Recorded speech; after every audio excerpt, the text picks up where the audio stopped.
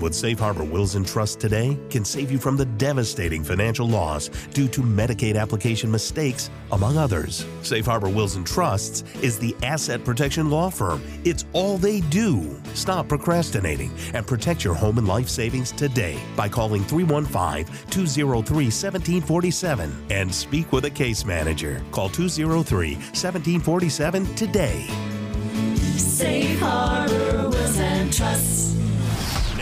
AM 1240 WATN presents Live at 5 with Glenn Curry. Sponsored by Herringer's Contracting, the roof people who call you back. This is Live at 5 with Glenn Curry. What do you think this is, the army where you shoot them a mile away? You gotta get up close like this, and bada bing, you blow their brains all over your nice Ivy League suit. Will like a pig? Was it over when the Germans bombed Pearl Harbor? Hell no! German? Forget it, he's rolling. Learn it, know it, live it. Are you running a business or a charity war? Leave the gun. Take the cannoli. Yankees win! Pull over! No, it's a cardigan, but thanks for noticing. Are you a pothead, Fox?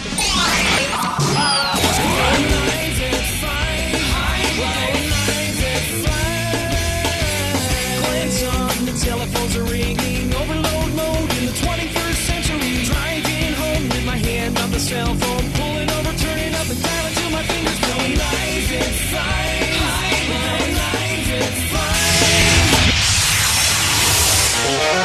5. This is Live at 5, Live at 5, Live at 5. Yes, it's live indeed. I got to send this lovely picture of our in-studio guest. It's going to be a busy day today. We have Chris and Scott Allen talking about some serious stuff that's going down in our favorite capital of the world. That, is, of course, is Albany, and what's happening with small businesses up here. Nefarious Albany. We'll explain why. I'm having a very fascinating discussion with both of them. I'm going to share that with you. But the bottom line is this. Albany doesn't like small businesses, apparently. And what's going on? All right, so I'm going to put this. I got Chris and ladies first, and Scott Allen. Allen, A-L-L-E-N. Is that correct? That is correct. All right, so I'm sending that over to News Junkie as we speak. So because you are a guest today to start off today on a Thursday show. Welcome to the Live at 5 show. So let's first of all establish this, Chris and Scott, because this is deja vu, is it not? Yeah. 10 years ago. Oh, let me open up your microphone. Say a couple words into that, Chris. Hi, everybody. Oh, no, it's not working for some reason. I'm not working? No, you are. Oh, okay. Okay, now that is just we don't have it on as much. Scott, say a couple words. Hello, everyone. Yeah, very good. Excellent. All right, so about 10 years ago, you said that, Scott. We were out fighting for trying to keep wine out of grocery stores and maintain it in New York State to the privately owned liquor and wine stores. And wouldn't you know it, 10 years later, it comes. So why is this a 10-year cycle? Does this come up every 10 years, guys, or what? Well, it's always on the back burner, but it seems to be more in today's light now. And in Albany, it's with our new governor looking to try to take our business away from us. So we'll talk about where they stand to gain in this. This is the discussion we had earlier, because I always look at it as something like this: who gains from this? Let's explain the whole process.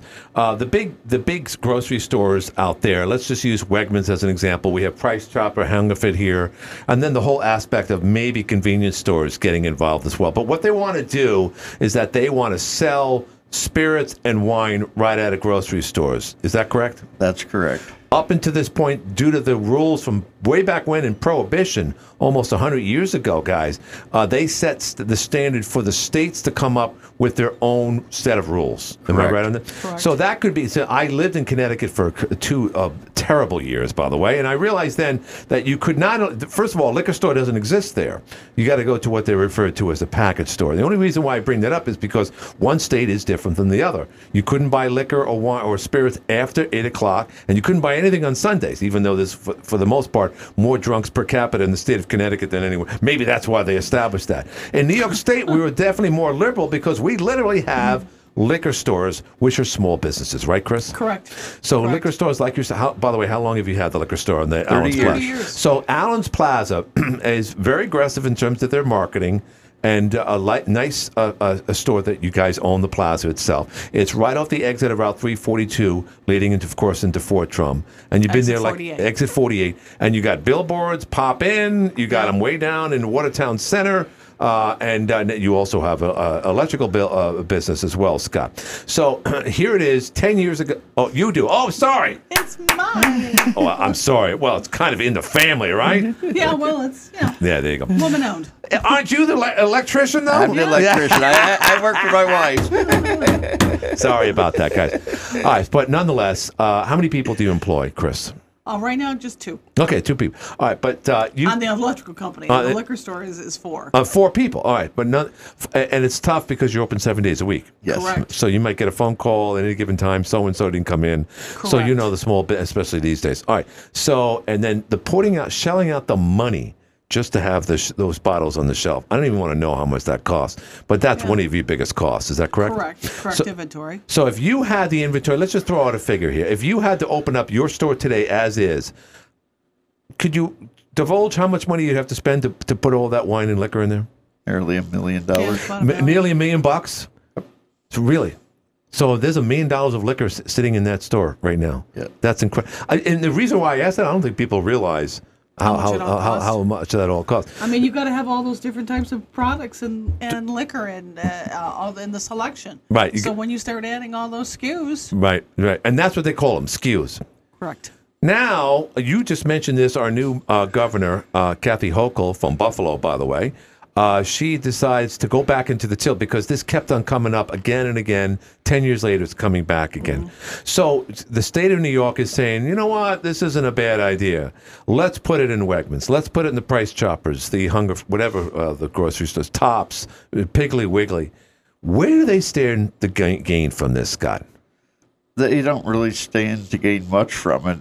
New York State is who would get all the revenue from stocking all the stores initially the first time. Okay. After that, the same number of customers are just going to go into a different storefront and buy the product.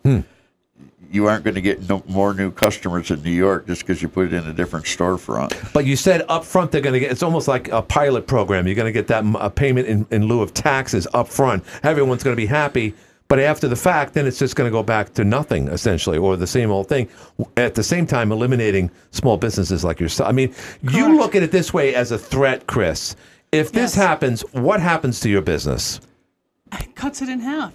I only sell 2 products, wine and liquor. Right. You're taking it away from me. Well, yeah. And you cut it in half. Right. So then I'm barely becoming a spirit store. Mm-hmm. And then a high-end wine store. Right. So, and then, all my top SKUs that, my box wines, your Behringers, your Woodbridge, your Mondavi, your CK, Josh Cellars, all your top SKUs are all now in the grocery stores. And that takes away the selection for the consumer. Right. The consumer doesn't, I don't think people in New York realize that. The state of New York, you have the most amount of SKUs in the whole United States is in the state of New York. We have a ton of SKUs in there. You have so much selection because you have over at least 3,500 liquor stores. Right. So having a liquor store, independent liquor stores, means that you have more product, more variety. Correct. Because we're all independent. And independent. If you put it into a grocery, and again, you guys can attest to this by way of experience because you went down to Florida, you go into a grocery store, and you guys, because you're in the business, you look at it, you say, this isn't the variety, right, Scott? Right. There's hardly no selection. It's the top 40, 50 items, and that's all you're going to see in a grocery store. So are we just moving to a generic society where we just get a little bit of everything and just be satisfied with that, Scott? I mean, I know I'm leading the witness here, but it seems like that's where we're going. That seems what they want to try to do, but that's just going to affect the wineries, the New York distilleries. I mean, there's not going to be outlets to sell the products. Chris, I spoke to a guy that is in the actual business itself as a liquor salesman. He works for one of the guys. I don't know if it was Southern or whichever. And he said, this is going to affect me. And I said, how is that going to be? Well, he said, well, that means I can't sell to a Wegmans. I can't sell to a Price Chopper. Correct. So that means these deals with the big chains are probably going to be done. They're probably going to eliminate their corporation. Exactly.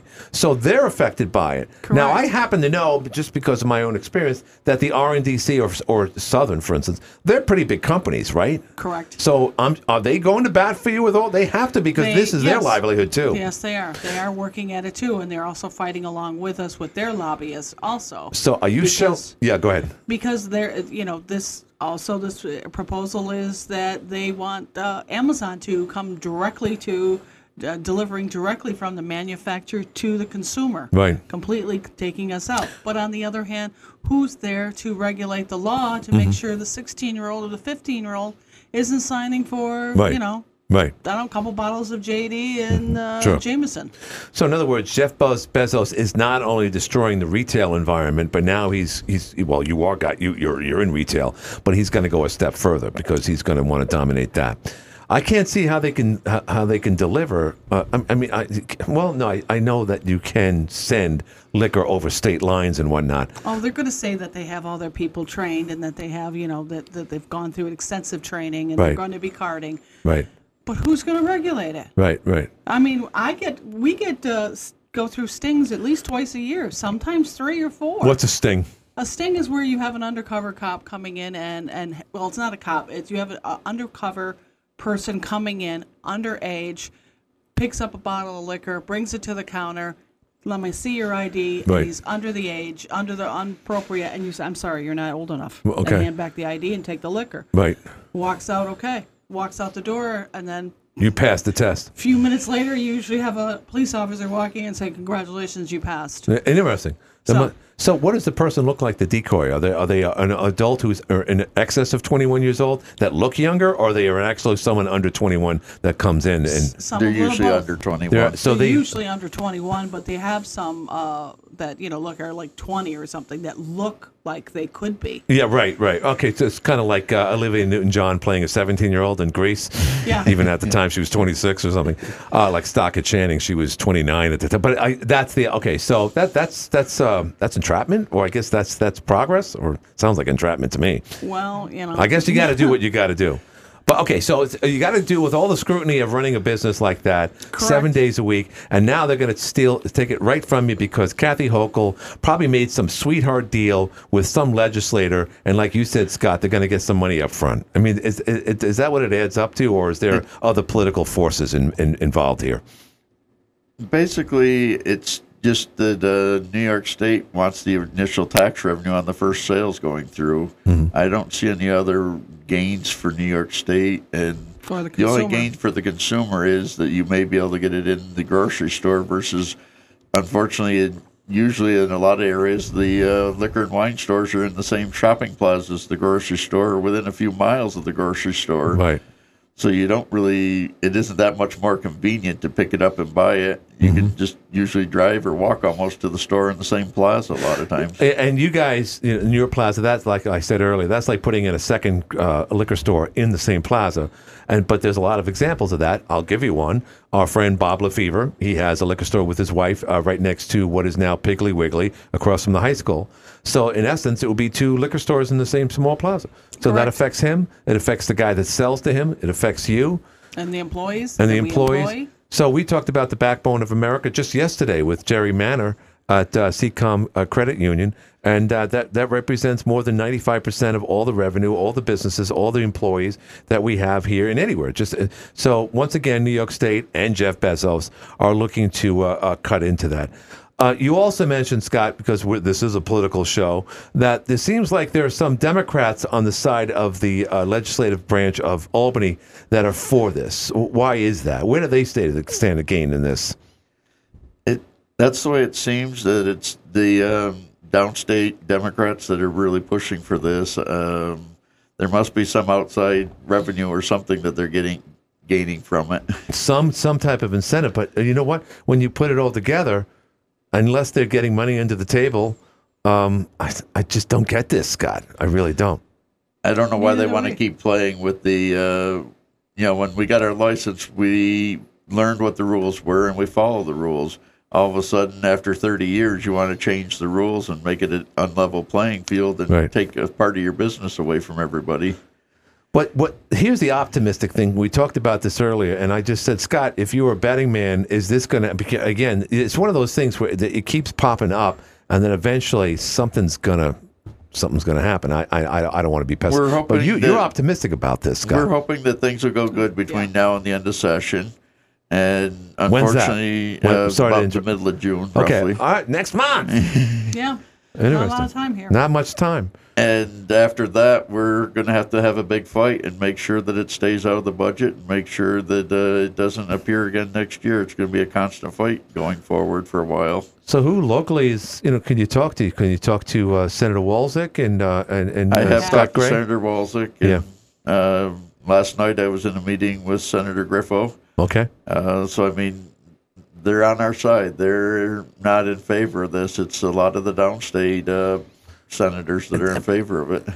I'm just trying to make sense of this. Why? I mean, I don't think we're going to get that answer today, but is it just pure ignorance? I mean, small business, adverse effects. I mean, you go down to Brooklyn, you go down to Queens, we're talking downstate, right? Aren't those people barking at their own state representatives as well? There's three associations sure. that are represent liquor and wine stores around the state. There's Retailers Alliance, there's Metro, and there's also New York State Liquor Store Association. And we're all working together as a team, and we're all fighting for this to keep our businesses and keep our employees and to also help the wholesalers and keep the wholesalers in business. Sure. And keep our three-tier system and keeping our laws that we had, because our laws that were written, 1933? Yeah, right. They actually wrote those laws with teeth in them. So right. There is regulations and there is penalties to pay if you break it. Let me ask you, let's just be the devil's advocate here. It happens. What say you about that? I mean, obviously it's going to have an adverse effect on the bottom line, but have they offered any type of compromise? Well, okay, if this goes through, we're going to give you a tax break. Would they offer something like that, Scott? They haven't. I mean, obviously, if we were able to end up with liquor and wine and into the grocery store, I would say we'd be able to sell all the other products, but that isn't the business model we chose to go into. I didn't choose to go into the grocery store business. This is a game changer. Yeah, not a good game changer. Other states do it differently. Are there other states right now that had it similar to where New York is now, and then were forced to compete with grocery stores? Is there an example of that, like Georgia or North Carolina, any of that sorts? I'm not sure of any that have really changed. So this is unique then? Yes. Is New York unique that we have liquor stores to begin with, Scott? It's very good to have the regulated and controlled, because you have every individual that owns a store, and you can only have one liquor store in New York State. They're the ones that are choosing the products and the selection, and they're helping and looking for the customers. Right. Where if you've got a chain in Washington State or in Arkansas or wherever the chain's headquarters are, they're the ones choosing what you're going to find and what you're going to have, and that's where all the profits are going to leave New York and go to Arkansas or wherever the manufacturer or the retail store is located at. And it's not going to stay here in Jefferson County or in New York. Right. So, all right. So you got guys batting for you. Scott, you feel optimistic about this, but again, we're none of us getting any younger. You got major investment in this over the years. You got a $1 million inventory inside as it is. And it's your livelihood. I mean, granted, you guys have other businesses and so forth, but think of the other people out there that said, my wife and I are going to open up a liquor store. And this it must worry a lot of people to no end, which sucks.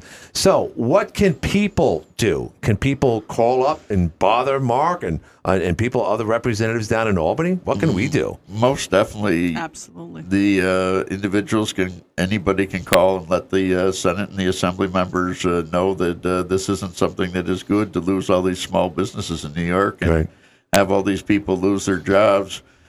Because if a grocery store gets the wine and liquor, you are not going to see the grocery store hire any more people.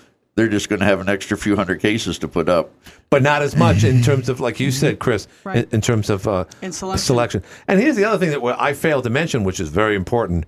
Like, for instance, when White's Lumber had to compete with Home. I think it was Lowe's first, and then later on Home Depot. That happened over 30 years ago. They survived, and the big reason why they survived is because they cater to the contractor, and instead of going and not putting down people that work in box stores, they're knowledgeable people.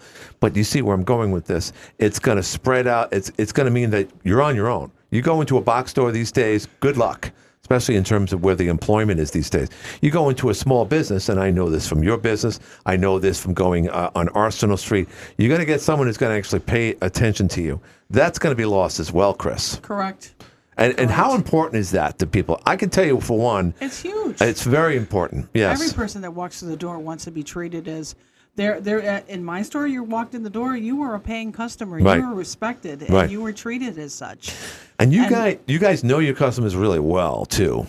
I do, but I also know my product, and I'm there to help them when they're trying to make a recipe, right. They're trying to come up with cocktails, right. Or they're trying to do a pairing. And the only reason why I say this is because I feel comfortable knowing when I go into a store and they know me, and once that's gone, it's one of many things that are gone. I used the white slumber as an example. The one guy that would say, "This is the type you need. Meet me out to the gate." That's a comfort zone. Once you lose that, you lose a lot of things. You lose confidence in yourself and what you're buying. Right. So people need, obviously, what goes with fish better than steak? You go into an echo chamber, otherwise known as the box store or a big grocery store. You're just not going to get. Produce guy. You're going to ask the produce guy. What kind of wine should I get? Right. It's going to go with my fish and not my steak. Right. Yeah. It's not my business. I'm sorry, lady. Whatever. They don't pay me enough to know all that stuff. All that He's stuff. He's going to say, "Well, my mom gets the box wine." Right. By the way, just for the record, I got to tell you a little story. I went to Lake Placid and we bought wine out there. We should have stopped at your place, but we went out there, and I was with my stepdaughter-in-law, if I could put it that way. Nonetheless, I said, "Geez, I'm going to get. You should get this box wine." And she said, "Oh, I don't buy box wine." I go, "Why not?" She says, "That's not good wine." I said, "So I'm going to ask Chris, was she wrong?" And I know your answer. No, she's not. No, it is good wine. It is very good wine. It is good wine, and it's gotten better over the years. I don't know, maybe she had a box wine. I just think it's the perception, Chris. I just think a lot of people still think that wine should be out of a bottle.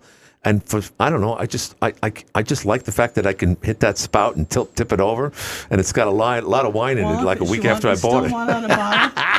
What's that? You still want it in a bottle? Pour it in a carafe. Put it on the table. That's true, and it's preserved very well too. Is it not? I mean, the air intake. So they design. They design it very, very, very well. All right. So phone number. Is there anything? I mean, obviously. What are we going to give out? Mark Wolzik's cell phone number here, guys. Is that what it takes? I got it if you want to go. I think I'm not sure Mark will be happy with me. Yeah, he's not going to be happy with that. So, all right. So when's the 11th hour? When do you guys learn about the outcome? You said mid-June. It's when session for the Senate and the Assembly ends, and they're done for the summer. So this is going to be this stage, at least the first time. So the worst case scenario is 10 o'clock at night before midnight. And they slip in this thing, and the broad that you were talking about down in, I'm sorry for referring to it that way, the state representative down in New York, what was her name again? Kruger? Liz Kruger. Liz Kruger. Is she just an example of just ignorance in Albany?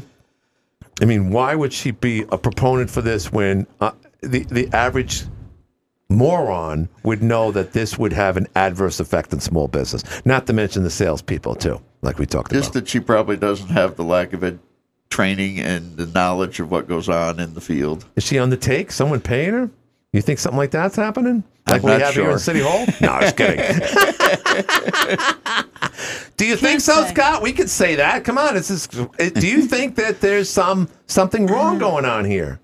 I mean, why else? There's nothing else going on. There's no benefit to this whatsoever. There's no skin in the game for some representative from the Bronx, wherever this lady's from. It just doesn't make sense to us whatsoever of Maybe why Hochul is looking to make her name for herself, and it's not going to be a good one. Do you realize, we were going to have Andrew Cuomo for at least another 2 terms. We're not even halfway through Hochul's term. We have her for at least another 15, 16 years. Isn't that awful? It is. It really, it's like Nora O'Donnell. She, as bad as she is, as bad as they both are, We can't get rid of these people because there's no one to replace them. And it's just the machine is too strong. So what do we do? Is New York State just unfriendly to small business, like I said at the outset?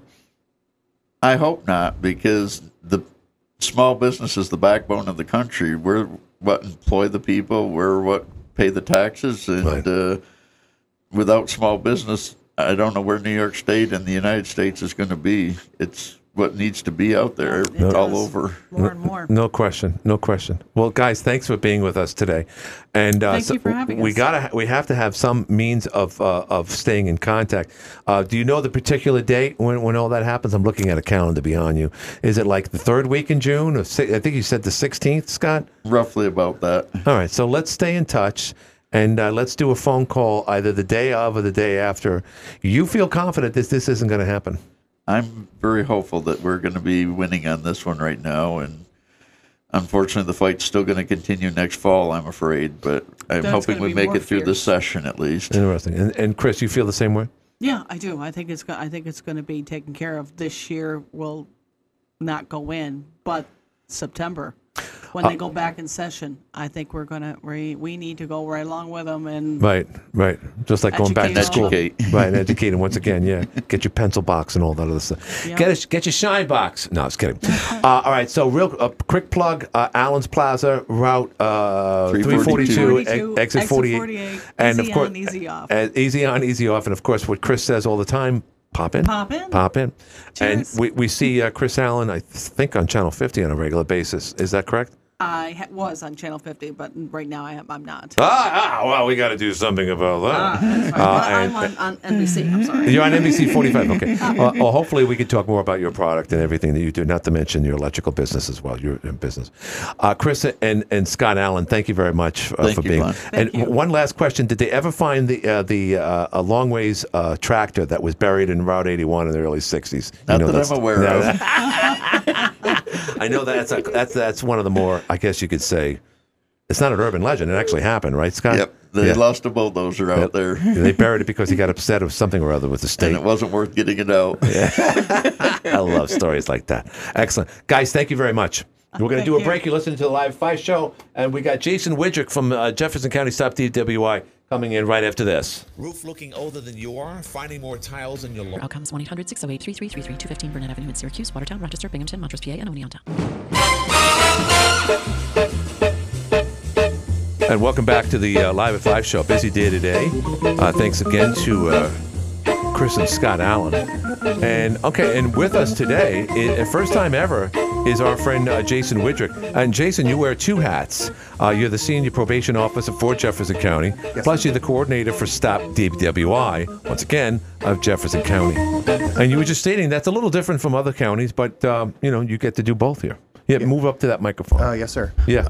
So, in some counties, the Stop DWI coordinator is with like the Alcohol and Substance Abuse Council or the Sheriff's Department in some locations. But with us, it's the Jefferson County Sheriff's Probation Department. You're wearing a badge. Does that make you a police officer? No, I'm a peace officer. You're a peace officer? Yes, sir. What, do you have a clipboard and you go to domestic disputes? No, just kidding. No. But you look very official. These two titles, it looks like you should be wearing a Glock on you right now, Jason. Wait a minute. Whoa, just came from the office. Hey, now. But wait a minute, you're a police officer. A peace officer, yes. In New York State, you have to be a peace officer to carry a weapon. Really? Yes. That's great. Needless to say, Jason. Not every probation department does carry. In Jefferson County, we started carrying, I think, about 10 years ago. Why do you carry? For defensive purposes only. Okay. The difference between a peace officer and a police officer is a peace officer does not have to engage. And if there's a situation where we can extricate ourselves from a violent situation, we're going to leave. Right.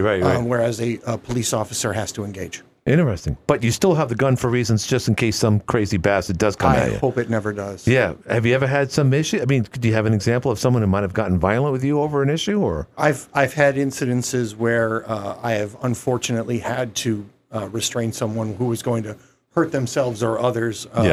But those were short-lived. Luckily, we were able to bring the individual under control, verbally de-escalate them, and then do what we needed to do in contacting the police. So a probation officer deals with people that are in trouble, and Yes. that are pretty much on loan into society before they go back into being part of the penal system. Am I right on that? It's a little more complicated. Yeah. An individual gets arrested. Yeah. That individual goes and commits what is considered a crime. Right.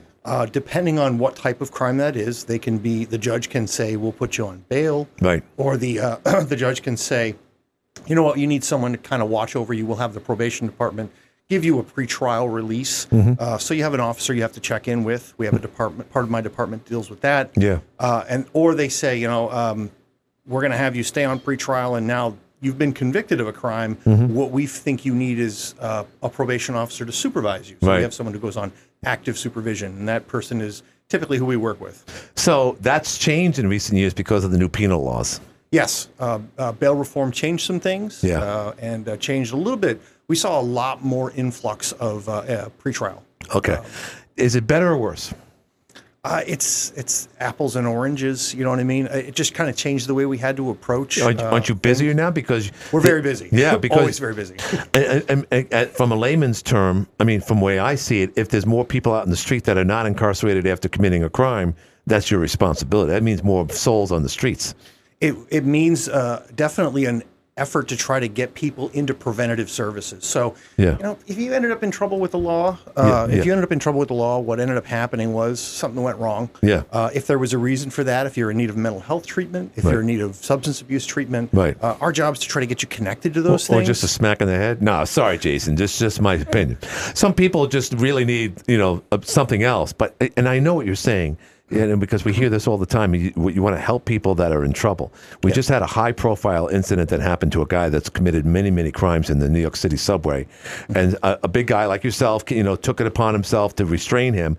Now he's looking at maybe some jail time of his own. So you see how people are reacting to all this whole revolving chain. So I envy you for what you do, and I know this is your job and whatnot. But I would dare say that since Albany changed those rules, I believe back in 2019, it's made your day-to-day job even more difficult. I think that we've had to access a lot more new skills, I can't even say new skills. We've had to utilize skills that we as peace officers really have to use our verbal judo, and get in there and talk to people, try to de-escalate them, assess what they need, versus any type of physical conflict. Sure, you know what I mean. I think that it required us to access the whole new skill set as well as pick up new skills in an effort to deal with people that, sometimes they don't want to be on probation or they don't want to be supervised by anybody. Right. A lot of empathy goes a long way, and a whole lot of, hey, here are the rules. Right. Now that we know what they are, let's work together to help you follow them. That way you don't get yourself in trouble. Right. But again, ideally but you're dealing with people that, for the most part, and again, I just don't want to jump to conclusions, but you're dealing with a lot of people that are rational. They don't want any, like you just said, they don't want that supervision. I think the numbers are, and they may have changed, but 85% of the population that ends up on probation just wants to do what they've got to do. Sure. And, a good 50% of that 85% are people that are like, some stuff's going wrong in my life. Right. Let's do what we got to do here. Maybe I'll learn some stuff along the way. There is a percentage of that 35% that's kind of like, I just want to kind of do what I've got to do. Right. And go forward. Right. With my life. And this incident happened, and I'm just kind of looking to put it behind me. It's that 15% of the clients that, the people that are recidivistic and are consistently in the system, and repeat offenders. You have to, and you have to work extra hard to try to offer them opportunities, because at some point, even those repeat offenders in my career have had times where they're like, I have been living this hard scrabble life for a long time. I'm kind of done. I really would like to. Have you go seen forward. that? Have you seen that? I've been privileged to be a very small part and witness that. I work with an amazing group of officers who come from various skill sets, whether it be mental health, Department of Social Services, substance addiction treatment, and they all get together, and you get to witness people. They have that moment where they go, you know what? I'm done. Right. Drugs I'm putting down. Right. I'm done. being a problem in the community and breaking the laws, and then going forward and being successful. And sometimes they stop back and they shake your hand. They say, hey, remember that time you were telling me, that if I don't stop, I'm going to end up going to jail? Right. You were right. I ended up there, and I just wanted to say thanks for kind of being there. It's kind of like an episode of Kojak. It's like, hey, come on. Theo, come on. I straightened out. Come on. You arrested me 20 years ago. What's the golden age of someone that turns their life around, in your opinion? There is not. You can get folks, and I wish I have one of my director is an amazing human being named Christine Maloney, who's been doing this for 3 decades plus. I'm sorry, Christine. Yeah, she's been doing it for a long time. I don't want to give her away her age, but she's one of those people who we consistently have the people when they come back. Hey, this person called me and wanted to say thank you to the officer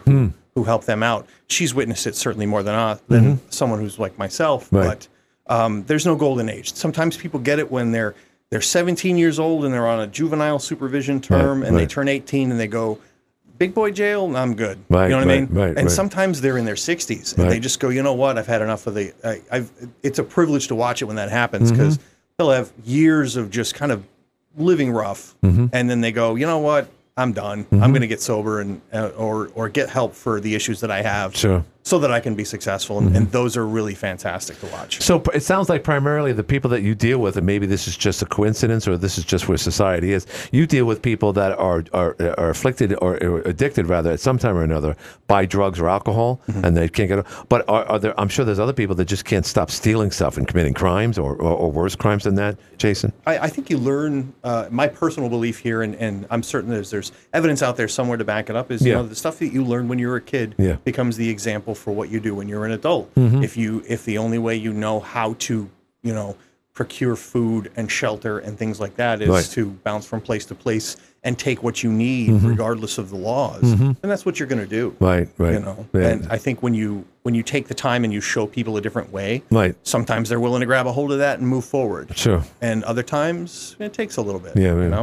So what we're talking about is your second hat, and that's the fact that you are the Stop DWI coordinator for Jefferson County. First of all, how long have you been working for Jefferson County to begin with? 13 wonderful years. 30, you mentioned that. 30, and how long have you been the coordinator for Stop DWI? I took over for a gentleman who retired by the name of Rick Beresford. I believe this will be my 4th year as the Stop DWI coordinator.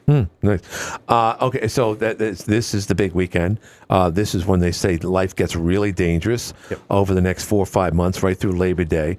And that's because there's more people on the road, more people going out. I mean, there's going to be a record amount of people this weekend. I, for one, by the way, just as a programming note, I'm not going to be here tomorrow. I'm heading down to Long Island tomorrow morning, first time in a long time. So a lot of people, COVID's over. Now things are picking up again. So more and more, we got to be careful, because there's more cars out back on the street, just like back in 2018, 2019. Will we see more force police cars this weekend as an example of that, Jason? So one of the things that is going on this weekend is this is what they call a targeted high visibility enforcement campaign, where we have a lot more officers on the streets because there's a lot more risk. People are going to be out. There's nothing wrong with having a couple of beverages if your legal circumstances allow, and if you're doing it safely and responsibly. Getting behind the wheel of a car after doing that is a terrible idea. So those officers from various agencies, our Jefferson County Sheriff's Department, Watertown City Police, the village police agencies that are the around YMCA us. Guys? No, just kidding. No, the village police agencies like Alexandria Bay and Carthage and things like that are also joining in. And then, of course, the New York State Police are going to be out in force to try to make sure that, hey, if you're getting behind the wheel and you're making choices for other people to get behind the wheel and drive, you really shouldn't be on the road. And they're going to be watching out for you and hopefully get you away from a car. What is the BAC level right now? 0.08? 0.08. They're looking at going to 0.05, if I'm not mistaken, Jason. There is some stuff that is in front of the legislature that is being looked at. Last status update I had on that was that it was still kind of being mulled over. Yeah, that's a big jump down. Don't you agree? I think that there will be a uptick in the amount of people that get in trouble if they are driving with a 0.05 versus a 0.08, just statistically. Okay. You know what I mean? I know that the reasons we're looking at that number are the fact that you start becoming impaired at about that. Like 0.06 has always been a DWAI. Okay, right. And what we're trying to do is kind of take that level of impairment down a little bit that's allowable. Right. So the intentions behind it are to try to keep our streets just as safe as possible. Which I get. And again, there's other things out there. Uber is relatively new in the last 5-10 years. People could do that. But people, we were talking earlier about alcohol because of the sales of alcohol being, the whole aspect of it being sold in grocery stores. Mm-hmm. But in this case, it's a matter of responsibility, whether you buy it from a grocery store or a liquor store or not.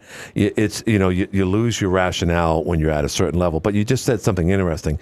Say, for instance, if you're going to do 55 miles an hour, you can get away with 65.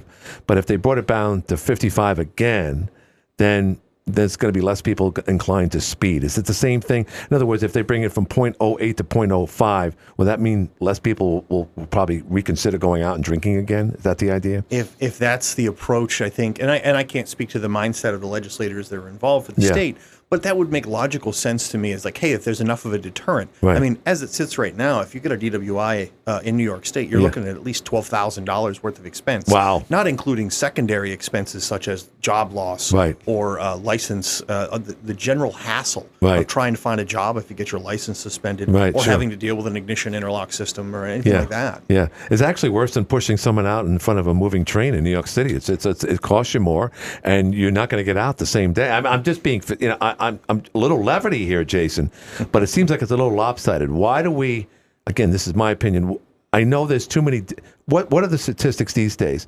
Ever since MAD, Mothers Against Drunk Driving, started, 30 years ago or so, has there been a noticeable decrease in drunk driving in the last 20 years? So I can tell you, I can't speak to the MAD statistics, but since Jefferson County and all the other counties in New York State started participating and created the Stop DWI program, there's been a 70% reduction in impaired driving. Nice. That's a lot. Right. And to have that ability to impact directly the safety of our community has been phenomenal and an enormous part of what keeps us going. Seeing those numbers and going, all right, we're doing what we need to do. Right. Here's the thing. We have two entities that advertise if in the case someone gets a DWI, and you've heard the commercials before. And I did reach out to someone, not from your organization, but someone else who said the DWI numbers up here are proportionally out of proportion for the rest of the state and the rest of the country. Are we the drunkest city and community in New York State and beyond, Jason? I don't necessarily speak to that. I can tell you our numbers. We had, I believe it was, I was doing the state report not too long ago, and I think it was 263 DWIs last year, the calendar year. And you look down at Kings County, if memory serves, it was something like 1,110. Okay. So for an area that size with that population, I think we are disproportionately Oh, my God. It's not even... Okay, let's go over that again. Brooklyn got 1,100 in 1 year, and we got Jefferson County. You're referring to Jefferson County or the Tri-County area? Jefferson County. Just Jefferson County, a population of roughly 125,000 people, regardless of how everyone's leaving Watertown. The county still has about at least 120, 125. And we're not counting Fort Drum. I don't think we can. So let's tack on another 20,000. Let's just say at least 140,000 people versus Brooklyn, which is 2.5 million people. We got a lot of drunk people up here, Jason. Well, I think that it absolutely proves the fact that the programs that we have in place that we do for Stop DWI are absolutely necessary, and we need to continue pushing to make it so that people aren't interested in getting behind the wheel. Right. We provide them education. Provide not only the deterrence at the curb, where you're going to get fined, you're going to get caught. Deterrence through the district attorney's office, who's wonderful about prosecuting these and trying to work with offenders. If they've got an individual who's a repeat offender, they'll. Hey, are you interested in a drug court program? Sure. Are you interested in getting some help for what is clearly a problem for you? Right. You know what I mean? Right. You want a cocktail? No, it's good. Are you interested in a cocktail? No, not really. But that's amazing. But getting back to the Brooklyn thing, the one thing that is true, more people will drive longer distances up here than they will in Brooklyn because of mass transportation, and people are, confined, pretty much can walk within the distance between their local bar, more so than they can here. So there are other factors, but still, that's staggering. How do we measure up to another county that's like Oswego County? Do you know those numbers by any chance? I don't actually know Oswego's numbers off the top of my head. Right. I wouldn't be able to speak to them. So, but I just know that dealing with bars over the years. Whenever I talk to the BAC, the ABC people, excuse me, down in Albany, I would say they ask me, "Well, where are you calling from?" I says, "I'm calling from Watertown." Watertown. Oh, well, we got some stories up there.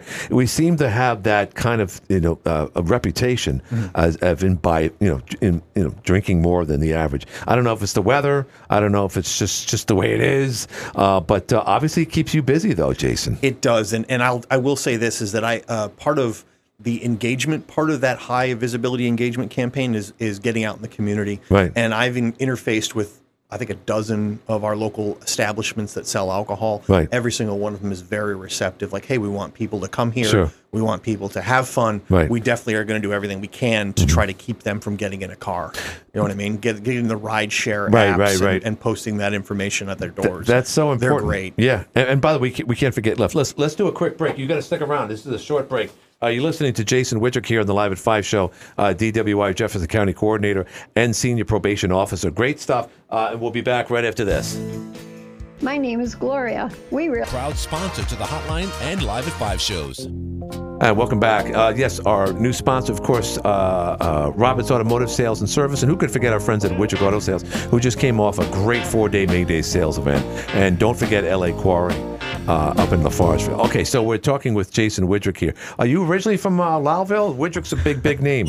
My whole family is from here. From here? Yes. Are you related to the Steve Widrick, the Widrick dealership by any chance? I understand they are my cousins. My father was... my grandfather was Walter Widrick, who ran Widrick Electric forever. Yeah. And then my Uncle Barry took it over. That's a great name, Walter Widrick. Yeah. That's World War II vet, fantastic. Oh, I'm sure he was. Fantastic guy. Amazing. All right, so again, I always look at it this way. You get a bunch of kids, fourth graders, and you bring in a car that was in a wreck. For years, Watertown would dig up this car that was a car used, unfortunately, part of a fatality. And they would show a bunch of sixth graders. This is what happens when you drink beer. And I said, okay, that's good. It's a scare tactic. Mm-hmm. You're trying to impregnate this idea that this is bad at a young age.